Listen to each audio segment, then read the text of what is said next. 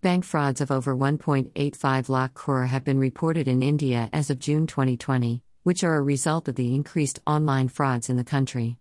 The cases of phishing, SIM-jacking, spoofing emails have increased manifolds, and with this, the risk of your data getting procured by illegal entities has also risen.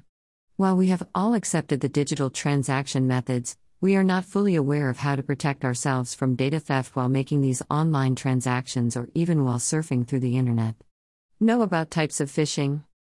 Hence, we have listed down 3 very critical measures that must be adapted by all to protect yourself from online frauds. 1. Always verify the sender of an email/SMS. The most common type of online fraud is phishing, wherein the attacker sends you an email/SMS with exciting offers, prompting you to click on the URL in the message. This URL either takes you to a fake website or enables the attacker to alter the system details and hack it, thereby stealing all your data. In order to avoid this, you must always verify the sender's address or phone number, and only when you are sure of the authenticity of the sender is when you should click on the URL. 2.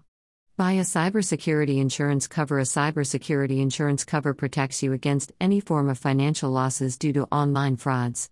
It saves you against the following types of cybercrimes: phishing, SIM-jacking, spoofing emails, intrusion into your computer system.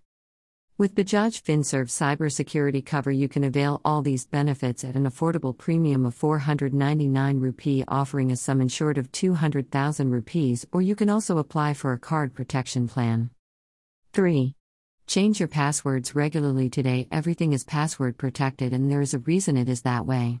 Passwords ensure security, but at the same time, it is important that your passwords are changed regularly so that there are less chances of these getting hacked. Read more. What is ATM skimming and how to protect yourself?